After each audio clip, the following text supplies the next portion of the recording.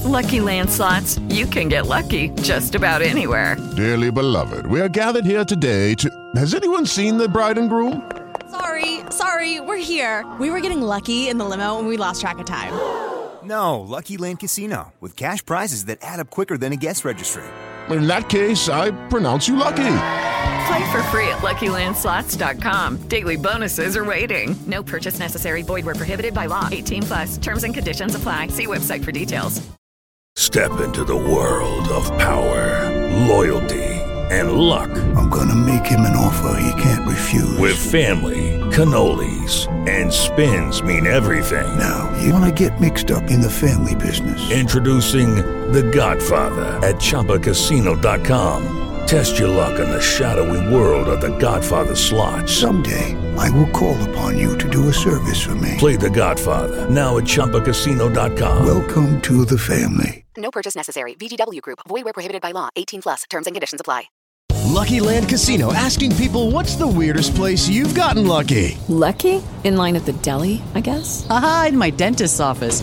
More than once, actually. Do I have to say? Yes, you do. In the car before my kids' PTA meeting. Really? Yes. Excuse me, what's the weirdest place you've gotten lucky? I never win and tell. Well, there you have it. You can get lucky anywhere, playing at LuckyLandSlots.com. Play for free right now. Are you feeling lucky? No purchase necessary. Void where prohibited by law. 18+. Terms and conditions apply. See website for details. 3, 2, 1. Hello and welcome. It's your Managing Madrid podcast for the week ending Sunday, January 6th, 2019. Happy New Year. This is your host, Gabe Lezra, and I'm joined by Omar Vind. No Keon today. Keon's under the weather, so everyone, I'm sure he won't mind if you constantly bombard his DMs with messages. What's going on, man? What's going on? Real Madrid are in a bad place right now. That's what's going on. And this game, it was kind of, I think, where everyone's emotions just started completely spilling out. At least from what I saw on social media, it's like we were kind of all taking in what happened with Solari because this was a loss. I think this is our first loss in La Liga since Eibar, if I'm not wrong. Everyone just kind of let out exactly how they feel about the present situation, and almost none of those feelings were positive. And I think there's certain debates to be had about where exactly we place blame, but I think the general sense that we're not in a good place, that it's a negative situation right now, I think that's obviously correct. I mean, all right, so the match, obviously, Real Madrid 0, Real Sociedad 2, losing to La Real at home for the first time since 2004. I mean, this is not supposed to be a match that it's not supposed to be a match that is complicated for Madrid. That's, I think, the fundamental point, right? Like, this Madrid actually, as I think you pointed this out, but Madrid has actually had a very easy schedule, and they're still struggling to get points. And I mean, going into this match against La Real and just, shitting the bed in this way, I think it's fair to have people melt down. We're not going to be I know in previous eras we've been the show that kind of costs you all down from ledges. I mean, I think we're going to do a little bit of that today, but I just want to say the general I think feeling in the air here is that, this actually is a catastrophe and Madrid is in really rough shape. So people don't have to be worried about us thinking that. Right. So you mentioned the easy schedule. That's definitely correct. And I think it's not emphasized enough when comparing where we are now to the Lopetegui era. So Real Sociedad, I think, was 15th coming into this game. After the victory, they moved up to 12th. But before facing Real Madrid, they had lost their last 4 league games based on what the commentators were saying throughout the match. So we're supposed to win this. Like, I don't know what else to say. Like, we faced Real Sociedad, we faced Huesca, we face Rayo. Like, none of these teams are in particularly good places at the moment. Rayo is 19th. Huesca is 20th. And we just haven't looked convincing against any of these teams, though we've been able to scrape out wins. I think we already talked about how the win against Huesca was a bit fortunate. Against Rayo, we didn't play particularly well. Obviously, we were devastated versus Eibar. And then you have like the Champions League games as well that weren't convincing. And I don't think there's really any excuse for what we saw today. And I think what we saw today was simply a continuation in a lot of ways of the negative we've been seeing in past games. But there's some nuances to that, because I think this was one of the games where we actually deserved to win, and we didn't end up winning, though I don't think the performance was great overall. Well, why don't we just jump into some of the, just really quickly, normally we go like line by line who was good and bad. I mean, the lineup today was actually very close to what we would say is an once de gala, except for the front three, and that is, it's been the problem all season. Now that with the front three, this where you're starting Lucas Vázquez like a game in, game out, and then where your real star of the match is Vinicius Jr. You're really you're in some hot water if you're Real Madrid. It's going to be hard to score. Obviously, Madrid got held to 0 at home. I mean, it was not a good performance overall, but I think that just pointing that particular aspect of the lineup out is a... Sorry, my dog is just going nuts. Logan is very upset about the game. It is an argument in and of itself of how much trouble this team is in, I think.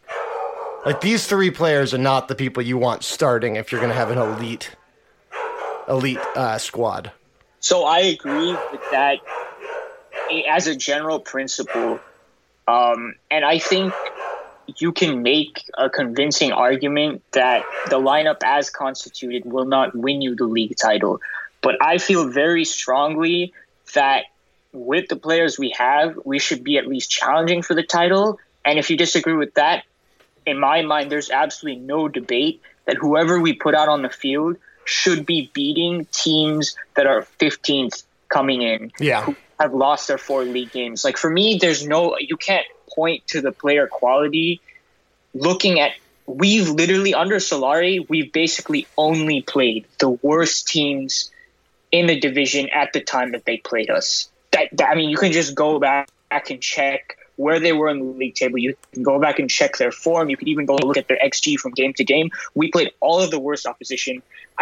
There's no way you can point to the player quality and say, oh, that's the reason we're not doing well right now. Because by that logic, then no matter what we do, no matter who we bring in, we're essentially destined for relegation if we don't have the quality of players to beat the worst teams in the league. That's just something I don't buy. I can buy, maybe we're not going to beat Barcelona, but we have to be able to beat these teams. We definitely have the players to do that. Right. I totally agree with that. I didn't mean to say I was just using that to jump on. No, and that's an important point because, and I tried to preface it by saying, actually, the spine of this team is still the three-peat once de gala. Like, it really is. And, if it shouldn't be like just say, oh, well, we don't have Bale or whoever in the lineup, so obviously they're not going to play well. That's not how a well-constructed team works. And this is actually a well-constructed team. It's not, there are definitely lineup deficiencies, but this is the same spine of a team that won that just did the three-peat in the Champions League. That's insane. And it's not like they just went from being a world-beating side to a can't-beat relegation fodder side in the course of 6 months. There has to be something else there. And that's sort of what I wanted to get into a little bit. I totally agree, and I really don't think that it's a fair thing to just point to the lineup as if that's some sort of argument that, for this team being bad. Like, there's other stuff going on here. Right, and I would argue, I wouldn't argue and say that the players have all been fantastic, that some of the responsibility doesn't need to be on them. For example, Casemiro making that stupid foul in the box, Benzema missing the chance. That was probably our best open play chance of the game. But if you want to look at performance, analyzing player performances, you're essentially looking at two things. And this is the same in reverse when you're looking at tactics. You have to look at how players are working within the system that the coach has placed onto them in the match conditions. And so let's start with the match conditions, the tactics. Like I haven't been able to identify for like the past 4 or 5 Solari games what our offense is. I legitimately do not understand what we're doing. And so within that kind of chaotic environment where there doesn't seem to be a plan, our players are creating chances out of their own individual initiation. That's why Vinicius looks like our best attacker. I mean, I'm not saying I perhaps phrased that a bit cynical. I mean, he was our best attacker, but my point is that the reason Vinicius is the one who's taking charge and he's the one creating the most danger is because our offense completely and solely relies on a player taking the ball, dribbling past 4 players and trying to create something.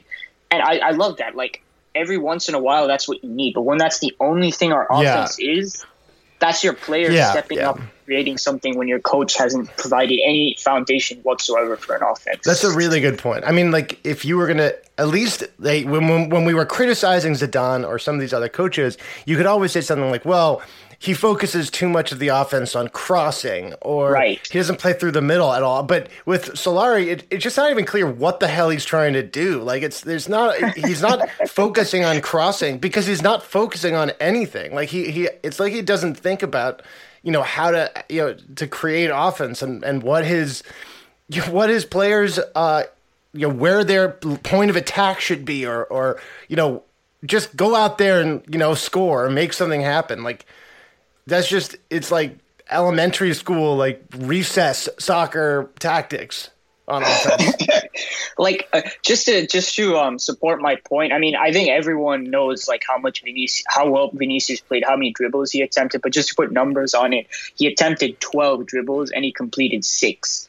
So obviously there was the decision-making issues and blah, blah, blah. Like it's expected of someone his age, but it's the fact that we're requiring an 18-year-old to attempt 12 dribbles per game to facilitate some kind of offense. That tells you there aren't collective mechanisms. Right. When I say that, planned ways of attacking to facilitate chances. We just don't have that. Right, like saying X player is like a weak spot, so what we're going to do is we're going to overload that player's side and try to cut in, send runners cutting from the other side, and try to create that type of try to basically highlight a mismatch. That's just an example of one type of thing that I haven't even, like, I'm not a coach, but like even we can come up with looking at teams having a general thesis. And sometimes it doesn't work. And you know what? Under Lopetegui, Madrid always did have a attacking thesis.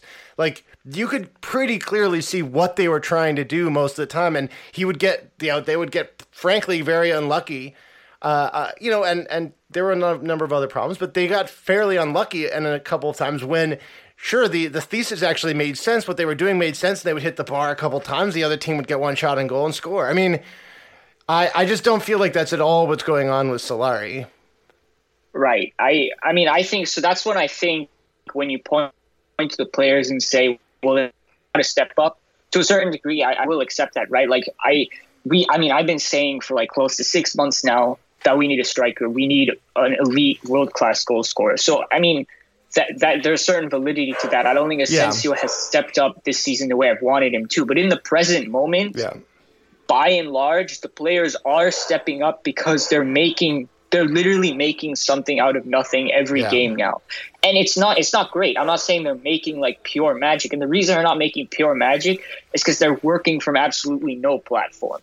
And I think that's where people are kind of getting confused, because it is very difficult to look and try to dissect what is a player doing on his own initiation versus what's planned. I think you have to look at repetition. You have to look at organization and spacing in the attack. These are things that indicate, these are hints that tell you this is a coach's plan. And I can't see a lot of repetition. The spacing is all over the place. So when I see, someone attempt 12 dribbles, dribbling into 4 players with no support to try to create something, the only logical conclusion I can reach is that the players are pretty much just having to figure it out on their own. Yeah.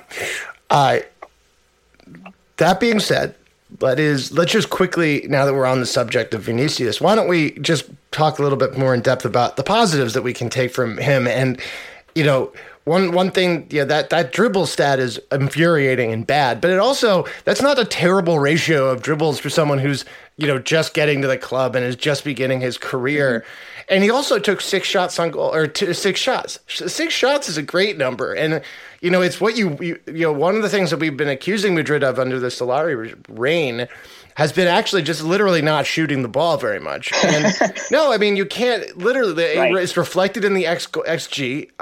And we've seen a noticeable drop in XG under Solari versus Lopetegui, for example. And getting someone who comes in and shoots, I mean, yeah, sure, you're not going to score all of them, but you have a higher percentage chance of scoring if you shoot versus if you don't. And I think it was impressive that he has, the cojones to take on shots in front of a relatively hostile Bernabeu, not to hostile him, but hostile the way the team is playing, and try to just create some magic himself. Now, I think he would get, and I'll just end my little thing on. I'm interested to hear your point of view, but I think he would get caught out a little bit if Madrid had more of a real thesis, right? Like if there was a nuanced tactical plan. Vinicius is young and pretty raw still with understanding and executing these tactics, and so I think he would be maybe not fit in as well. But in this sort of playground soccer nonsense. Mm-hmm. He actually works really well for this because you don't need to have a nuanced experience that comes with a lot of experience, right? Way to execute your coach's plans. If the coach's plan is just nutmeg that dude and then take a shot from 40 yards, yeah, that's what I was saying when I said the conditions of our offense made Vinicius our best player, right? It wasn't a knock on him. But it's exactly what you said, Gabe. It's in this chaotic and unplanned environment, which we're not even attempting to control a little bit. Vinicius has the inherent qualities to thrive in that, especially with his energy, his positivity. His decision-making errors are less decision-making errors, and just those are the consequences of having that type of offense. I'm looking at his shots right now. There was that one really good chance he had in the 14th minute. Yep. Where he was slipped in behind the defense and he tried to chip it. I think it was going off target anyway, but the goalkeeper saved it. And then the rest were kind of the more difficult shots from more difficult angles that he was creating by himself. Again, all positive.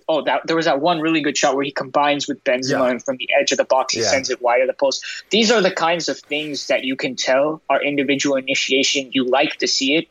But that's where our best chances came from. And I like that Vinicius is doing, like you said, it's positive, but we're relying on, one kid to do an awful lot, to shoot from very difficult angles, to pull off difficult pieces of skills. And it's just obviously not very repeatable, right? We can't go every game and expect him to pull this off. This comes off once every 5 games. Right. And that's why you actually can't just, rely on having individual brilliance. And I think in the seasons where the Messi Barcelona has been bad, it's because they actually do something similar to this. They have a coherent system, but some of the most classic moments of the Messi era Barcelona is that when they're doing badly, they do just fall back. And Messi is good enough that he can do this a lot, but in the seasons where they don't win anything or they don't have a good year, it's because in important moments they revert to. And in a lot of moments, they revert to just saying, well, Messi will create something. And if Madrid is if Madrid tries to execute that without having a Messi or Ronaldo, right, then, you're in a lot more trouble too. I don't know if that makes sense. It's really just even when you have these incredible, all-timer type players, your team still is in trouble when they don't have a coherent philosophy, which is why it's not going to be enough for Madrid to go out. And let's say Madrid goes and gets Neymar. It's not going to be enough to just put Neymar on this team if they're still running out with a coach who doesn't have a coherent offensive philosophy. Right, exactly.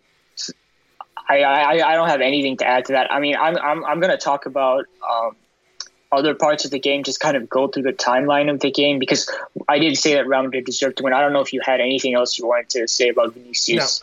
No, I did not. I did want to address one thing, people freaking out about VAR. VAR is still not being implemented as well as it should be. It is 100% on balance a good thing in my view, but they do need to be able to fix and understand, like, they need to be able to explain why certain calls won't be reviewed, et cetera, et cetera. They need to do a better job of selling it a little bit, but don't blame the technology. It's being badly implemented. But it's still, again, even when it's being badly implemented, and even if you feel like it disadvantages your team, it's on balance, VAR is actually a much, much needed and useful thing in this league. And right, so like even if we removed VAR from like when there was the clear penalty decision, I think it was Vinicius, right, that was fouled. Yes, yeah, yep. If you remove VAR, that decision is still not given because the referee, his eyes didn't see it. So like VAR, 99.9% of the time isn't hurting you. The worst it can do is can't help you. Yeah. And most of the time, if you want to go and look at like all the decisions, most of the time it's helping. So like in my opinion, it's an unambiguous good, but I understand why. That's why, especially that decision frustrated a lot of people. So that's part of it. That's part of why I said we deserved to win the game, right? Like that penalty, if we'd gotten that was in a situation where we were 1-0 down. If we go 1-1, that changes a lot of things. But more than that, in the first half, we allowed Real Sociedad to have one shot. That's it. And that was off the penalty, Casemiro's early foul. And I think we had 10 shots within that half. Only 2 really good chances. That was the Benzema chance where he missed past the post, and then a Vinicius where his chip was saved. But clearly the better team, because Real Sociedad, in my opinion, despite them winning 2-0, did not play well at all. They had nothing going offensively, especially in the first half. And their defense wasn't great. Like, even though we didn't seem to have a coherent offensive plan, all it took was Vinicius dribbling at defenders, combining with Benzema to create shots. So I thought first half, clearly the better side, bit unlucky not to be 1-1. And the second half, mostly the same story, except Real Sociedad are starting to find chances because we're getting more and more desperate. We're finding greater disorganization in attack, which makes things more fluid and means when we lose the ball, we're less prepared to defend against the counter. So Real Sociedad, we're starting to get some chances. But on balance of play, I still thought, okay, the chances are still going in our favor. And then Lucas Vazquez gets stupid second yellow. I mean, I watched that several times. I don't see how that's a defensible decision, and gets sent off. And obviously that changes the entire balance of the game because we need to keep chasing, and we do. But now we're just completely exposed because we're a man down, and it was only a matter of time before Sociedad ended up getting that second goal. And before they scored, there were like 2 other occasions where they were clean through, and bad decision-making didn't even allow them to get a shot. So we didn't play well. I'm not going to say we play well, but I think we deserve to win that game, and I think bad refereeing decisions screwed us.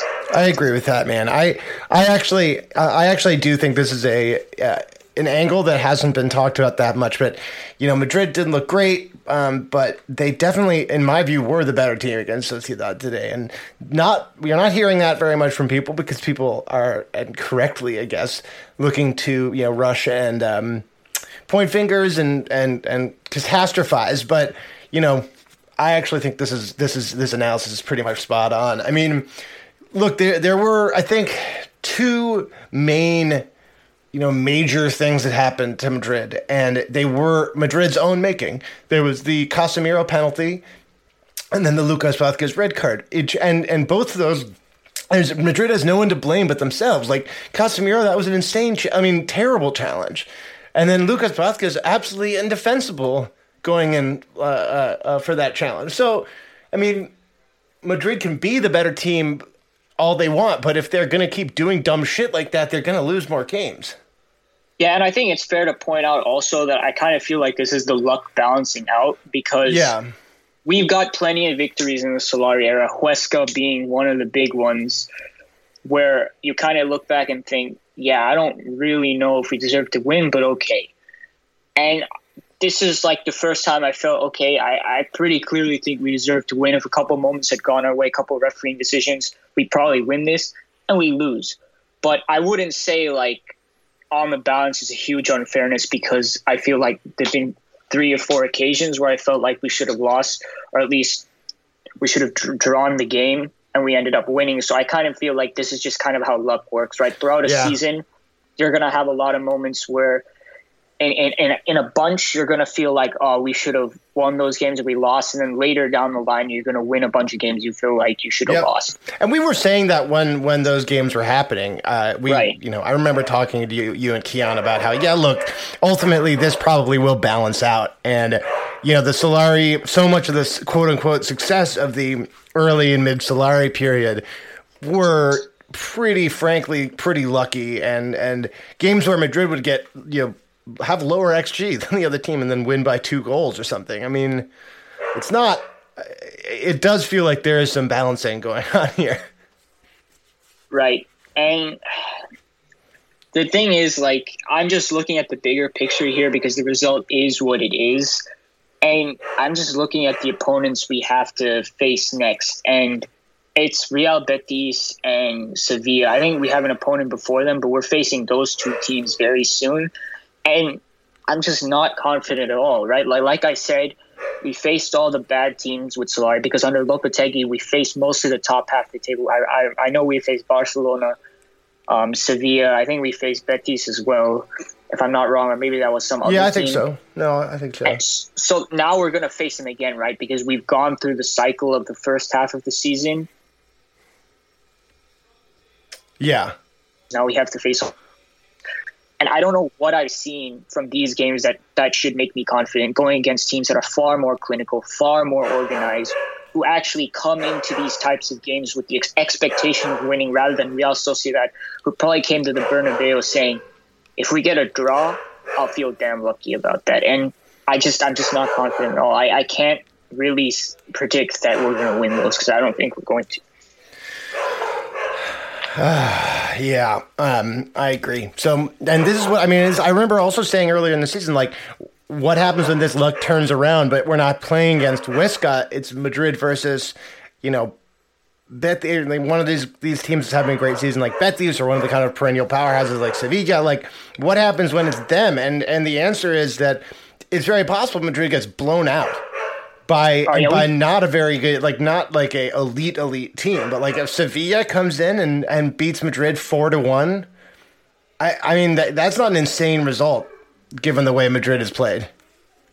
Yeah, and I think the thing is there's a counter argument that I encountered on Twitter when I basically tweeted out that we hired the worst coach in modern Castilla history. I'm not sure what we expected. And a lot of people are like, you can't blame the coach. Maybe in this game, I mean, I think you can still blame Solari for a lot of things, but I think you can agree on this game Solari was unlucky. But people are just saying this is how it's been all season, right? And that nothing has changed. Lopetegui was the same, so it's the same with Solari. So we need to turn over the whole squad. I kind of already addressed how, like, saying, we don't have the squad quality doesn't make sense, especially when facing these opponents. I also mentioned how, under Lopetegui it was a different story. We faced Atletico Madrid was another team I didn't mention that we faced under Lopetegui that we obviously haven't faced under Solari. And it's not just that. Like, look at the underlying numbers. We mentioned this in our Solari podcast, a couple weeks back, Gabe.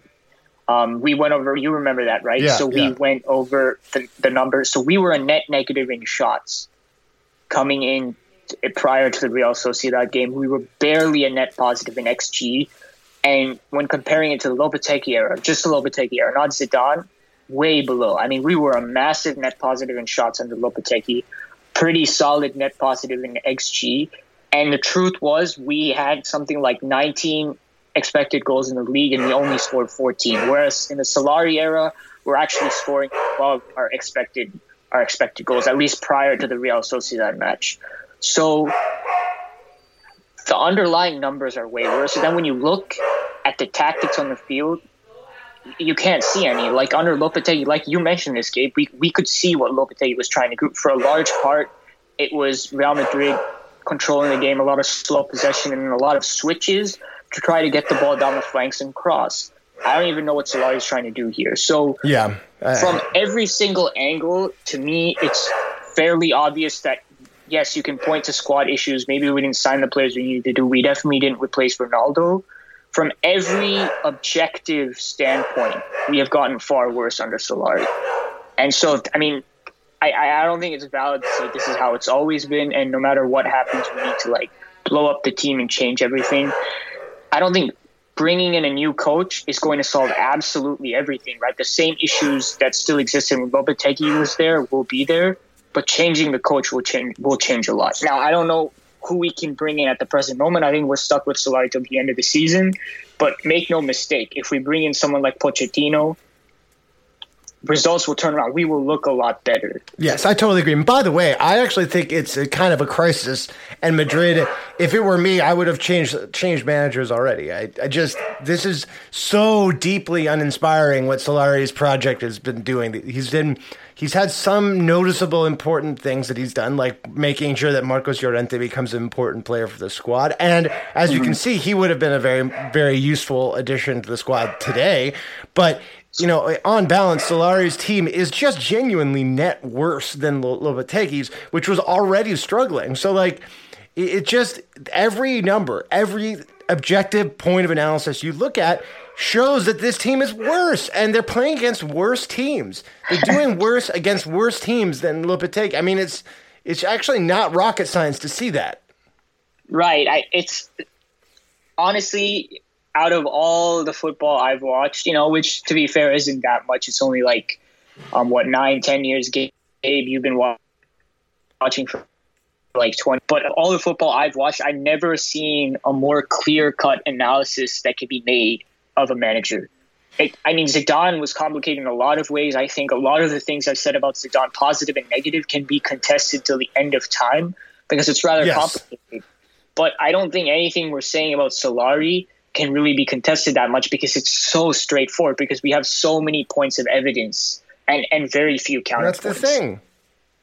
It's just, maybe I'm over-exaggerating with the amount of people that were bringing up the counter arguments and stuff. Maybe most people agree with me. I'm not sure. It's very hard in the midst of like social media when everyone's reacting to get a good sense of that. But that's true. I honestly don't understand, you know, how people would say that Solari isn't a big part of the problem here. Not just a big part. I think he is like the main big part. Like it's one of these interesting things, and maybe we're being too conservative in saying this, but I think we've both been on the record saying that if Madrid made a good change in manager, that I wouldn't make major changes to the squad. I would maybe make 2 or 3, like, you know, 2 maybe minor changes, and then bringing in a world-class attacker, and that's it. That's all I would change to this squad. Because honestly, it actually is poised really well to keep bringing forward these young players. I mean, to give them more protagonism, and there actually is a huge amount of world-class talent here. So, I mean, the problem is that we have just an absolute disaster show garbage manager who is taking this team that for the last few years was absolutely world-beating and turning them into an unwatchable goop and terrible mess. All right, I'm going to jump into questions if that's cool. Yeah. Maybe that'll make Logan stop borking. He is. I don't know what's going on with him. He's barking in agreement with. He is extremely on one today. All right. So as everyone who's listening probably knows, but if you don't, people who toss us, $5 a month on Patreon, get your questions, one question answered on every show if you send it in. So it's our guaranteed patrons. You also get access to our midday and patron-only content, which there's a fair amount of, and it's pretty great. $3 a month gets you access, but we can't guarantee that we'll see your questions. And there are increasing rewards going up the chain. So, you know, and also I also want to do one quick plug. If you're in Madrid and want tickets to some of these games, we have access to very nice tickets from our patron Daniel Smith.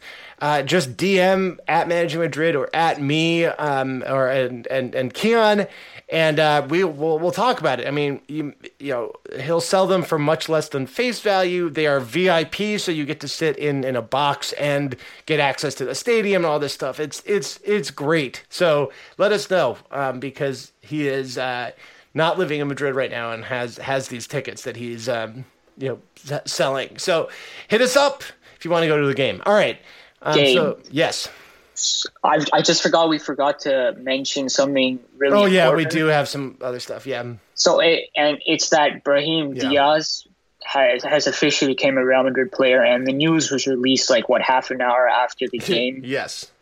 So in case you didn't know, he's officially a Real Madrid player, and we have another attacking midfielder / winger in the squad. Yes, and he's exciting. It's a young, exciting talent but the problem is Madrid is very stacked at this position, as we've discussed. But good to get that done. I mean, there have been a lot of false starts with Madrid signings where people report that they're very close to signing and then it doesn't happen. And it's good to finally, get this one under the belt. And it strikes me that, and I think, you were the first person to mention this, but it strikes me that them releasing this information just minutes after this devastating loss has to be a way for them to encourage people to care and be excited about this team. Gotta be a PR move. So I saw some news saying that was planned beforehand, but I don't know, maybe they anticipated that the result wouldn't go well. Regardless, I think the fact that everyone is just kind of quizzical about this signing because he doesn't feel a real need might mean that even if the announcement wasn't a morale boost, I think the signing itself might be a bit of a morale boost because the board knows that we can't pursue any real targets until the summer, but the fans are baying for new blood in the side. So I think they signed someone to tide everyone over before they will pursue people in the summer. But that's an unsupported theory. Yeah. All right, so first question from our patron, Sayanta Nandi asks us, what is going on with injuries at Real Madrid for the past few seasons? I don't remember any club suffering so many injuries over the course of a season. Is it just bad luck, or is there some deep underlying problem? So I think our resident medical expert, Jerry, he has written quite a few articles on this subject, and I think, but I don't remember that well, I think his conclusion was that really we suffer about the average amount of injuries of a top club. Obviously, because our focus is on Real Madrid, we tend to notice those injuries more, but basically super clubs like Real Madrid, like Barcelona, suffer a ton of 65 games a season. And I think this season has been especially noticeable because of the World Cup. I mean, it's the World Cup, man. People literally had 2 weeks of break before the preseason. It's a tough. I can't agree more with that.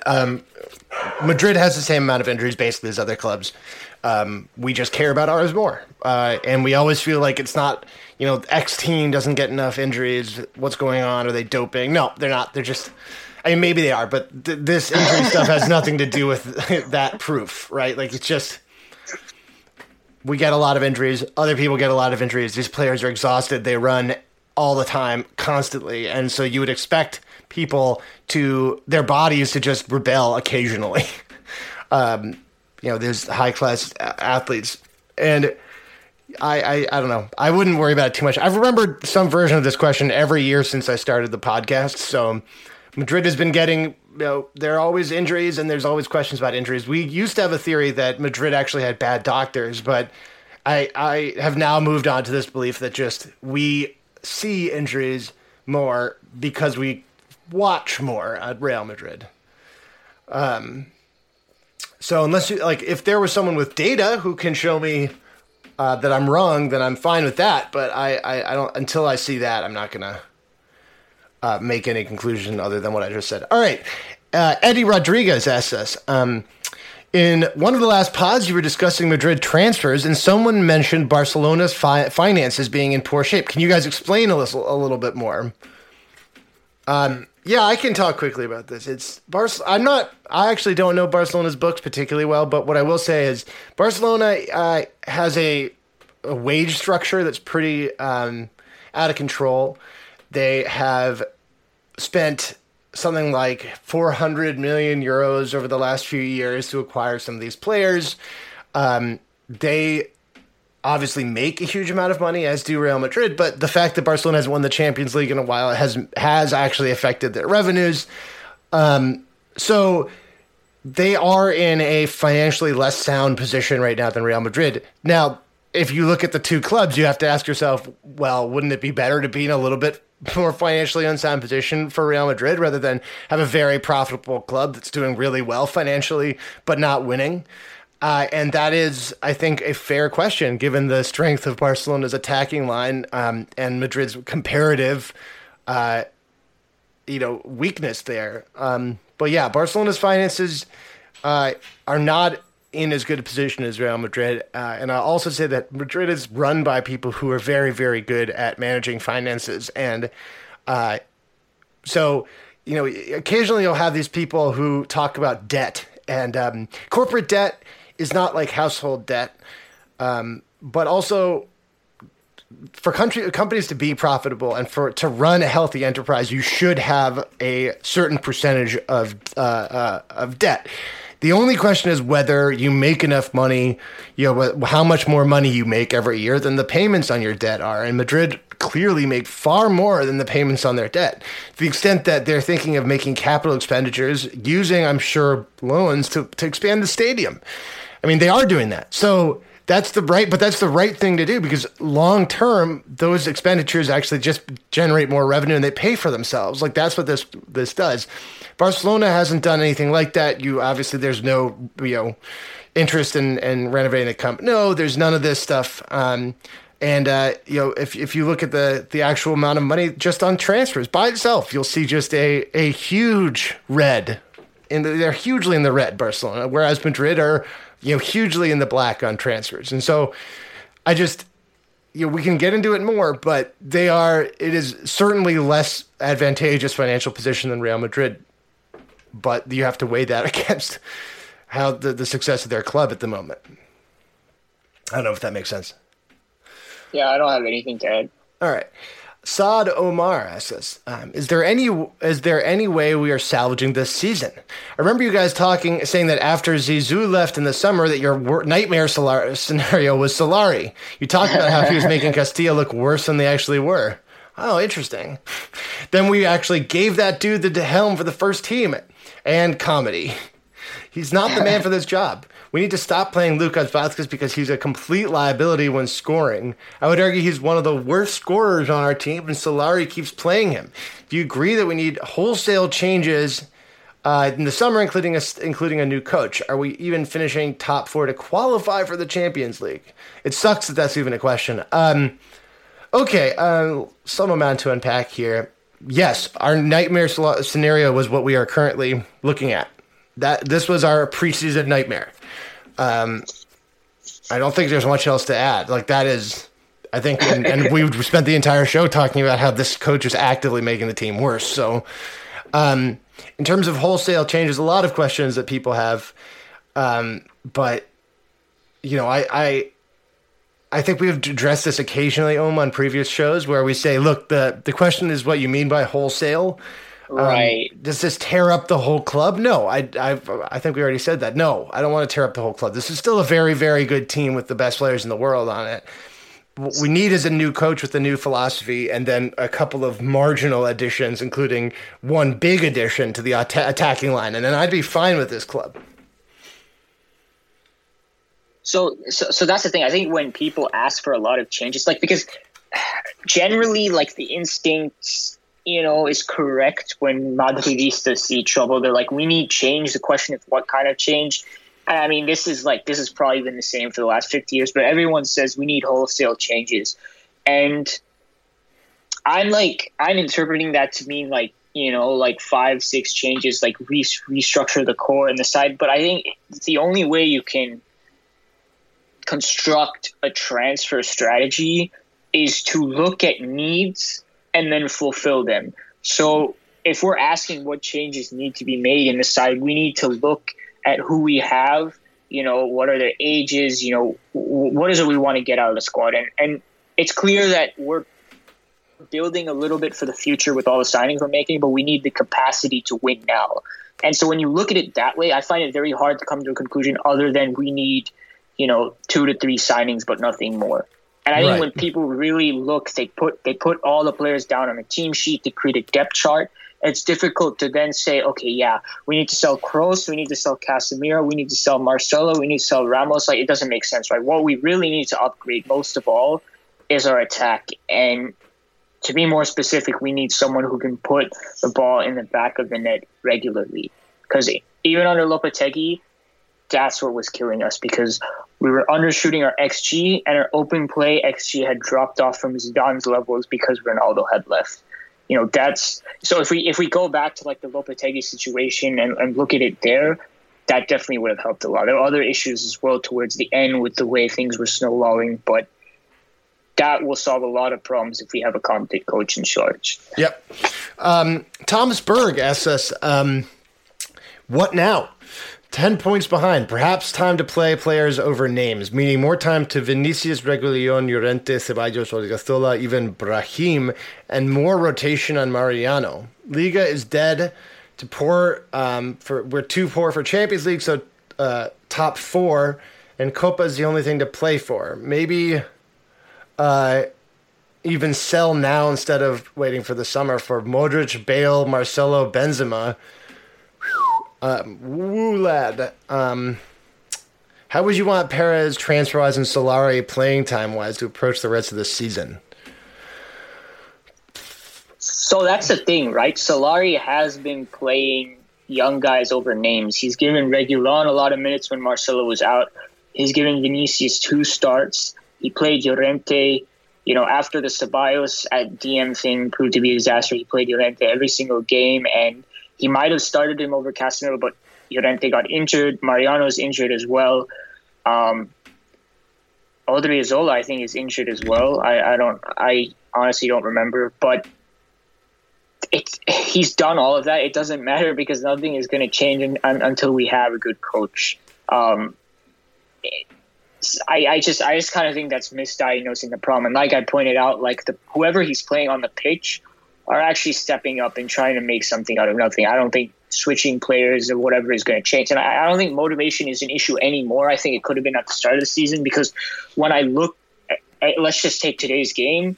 If you look at the way we were playing, we had something like 28 shots. The urgency with which we were bombing for, even when we were 10 men down. These guys clearly want to win, and they understand that we're in a really bad place right now. And I think they're honestly sick of losing. They just don't have a platform to be able to win. As for the selling, I mean, this is what I think people mean when they say wholesale change. They mean selling like all these players, and it'll be a dark day when Real Madrid have to part ways with Marcelo. But right, say what you will, but he's still the best left back in the world and arguably of all time.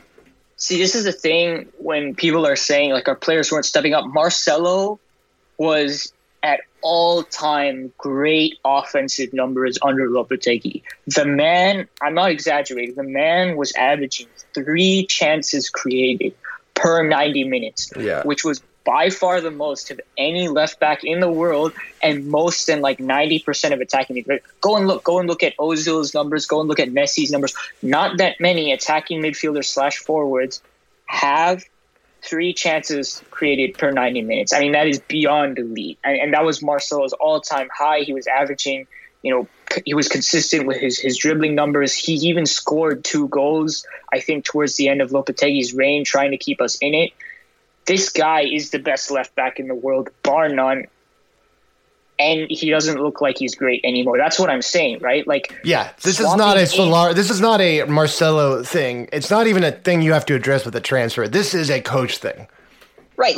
Who else are you going to switch out from Marcelo? There's literally no one better than Marcelo. So let's say we go get Alexander or Jordi Alba. It's going to be no different, because someone who was looking like the best left back in the world earlier this season now looks horrible, because the common denominator is the coach's attacking tactics or the lack of attacking tactics. Sajid Reyes asks us, can we expect Brahim Diaz, our new signing, to be the quickest Real Madrid player in history to make it into the starting 11, starting with this Thursday's match against Leganés? because with Vasquez out, it might not even be a surprise given that Solari seems to be hell-bent on keeping Isco out of the starting 11 at any cost. I don't think Brahim Diaz will start in this match. Just answer that question. Anyways, next part of this question. With Bale out, Asensio out, everyone thought it's Isco's time to repeat the heroics of 2016-17, but no, Solari puts Vinicius. Don't get me wrong, the kid had a great game, and as a Brazil fan, I'm excited for him to support with us. Seeing all... Okay, I already talked about this, so Sajid, you can go back and listen to the answer on your previous question about this, but you say, how is this different from Pogba and Mourinho? Well... I did a whole thing on this.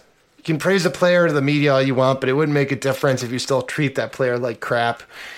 It is different, though. So the game speaks for itself. The coach is running around like a headless chicken, and the way our defenders ball watch when they scored the second goal tells me the players weren't really playing for this manager, and I have a problem with a manager who is prepared to compromise on the quality of his team selection to prolong a personal issue with a player for over 3 months. He needs to go bring on Hiddink until the end of the season. It's not a personal issue anymore, though, right? I think we established that. Like, it's a tactical one. Like, Isco is just not... Yeah, that's what I was going to say. I agree that it's a big negative that Solari cannot make the use of our most creative attacker, which is clearly Isco. Yeah. Like, that is an issue. That is a valid criticism. I just don't think it's personal anymore. Like, Isco's the first name off the bench when he wants to change something because Solari's plan A never works. It's just that the tactical profile Solari wants, Isco doesn't fit it at all. Yeah. And that's a negative, but I don't think it's fair to say that it's personal anymore because I'm not getting that indication anymore. Keon weeks ago kind of confirmed that there were really no more reports coming out saying that it was personal and that issue had been resolved. But I mean, I don't know. Like in principle, I agree with Sajid that it's bad that Solari can't make use of this. Yeah, it's stupid. It's bad and dumb that he can't figure out how to bring this guy and make use of his talents. It's bad. It shows another mark on that chalkboard showing how bad a coach this guy is.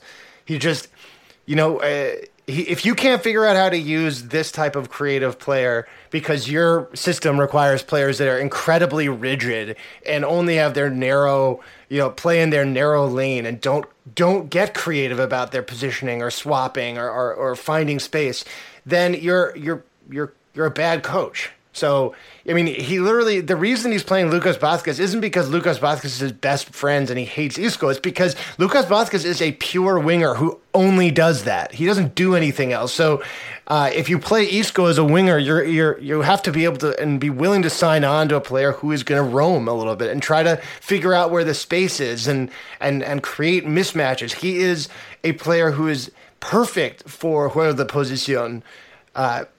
Whereas Lucas Vazquez is a classic out of another age player who is a winger, and he doesn't do anything else other than winger. And that actually is a perfect match for Solari's system, which is basically just playing these players in their narrow role and doesn't like it when players go beyond that role. Yeah, I mean, I agree 100%. All right, so Essa Hariri has a couple questions. He says, Real Madrid can't score a goal, and Casemiro can't pass a ball. When will we realize that this is not conducive to our play anymore? Always passing backwards and ball control. We really don't need him at this stage anymore, just my opinion. And then he says, fun fact, did you ever imagine that Ramos did not get a red card in 2018? What a feat! Should be trying harder.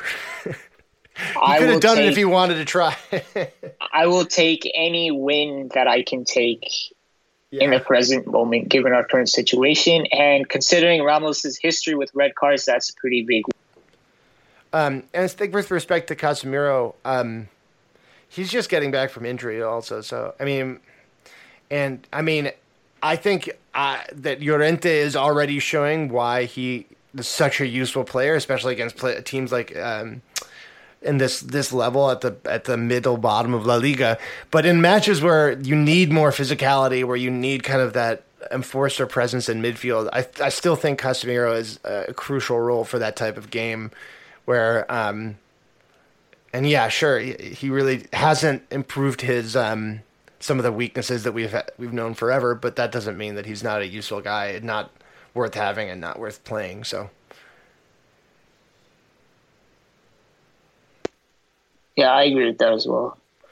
All right, that is your show for this week. I mean, look, things are bad, and I already said this a couple times ago, but if you feel like this is causing you too much stress, or if you're not having a fun time watching the team or thinking about the team, no one is forcing you to do that, and you should maybe just take a little break. It's easy to burn out when your team is struggling in a way that you don't think they should be. So it's okay to take a break and step away from sports for a little while and refocus and remember why you like this stuff, and you'll come back when you're ready and if you feel like you want to. I mean, this is entertainment. You do it for fun. And if it's not fun, then don't do it as much. I know that that's like not a particularly controversial thing to say, but I do think it gets a little controversial with people sometimes, reminding you guys that, it's okay. You don't even have to listen to the show if you feel like you aren't having a good time listening to it. If you think Ohm's a fucking idiot and he makes you angry, you don't have to listen. Well, you should DM him about it, though, constantly. All right, everybody. Great talking to you. We'll be back. We've got a couple of shows this week. We've got, obviously, our midweek patron show.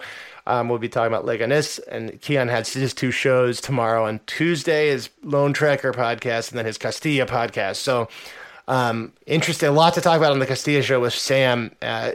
Madrid just got dominated by Ponferradina, I think, today. So, really good times all around. All right. Oh, great talking to you, buddy. Talk next week. Same, bro. A la Madrid. A la Madrid. Sports Social Podcast Network. With Lucky Land Slots, you can get lucky just about anywhere. Dearly beloved, we are gathered here today to... Has anyone seen the bride and groom? Sorry, we're here. We were getting lucky in the limo and we lost track of time. No, Lucky Land Casino, with cash prizes that add up quicker than a guest registry. In that case, I pronounce you lucky. Play for free at LuckyLandSlots.com. Daily bonuses are waiting. No purchase necessary. Void where prohibited by law. 18+. Terms and conditions apply. See website for details.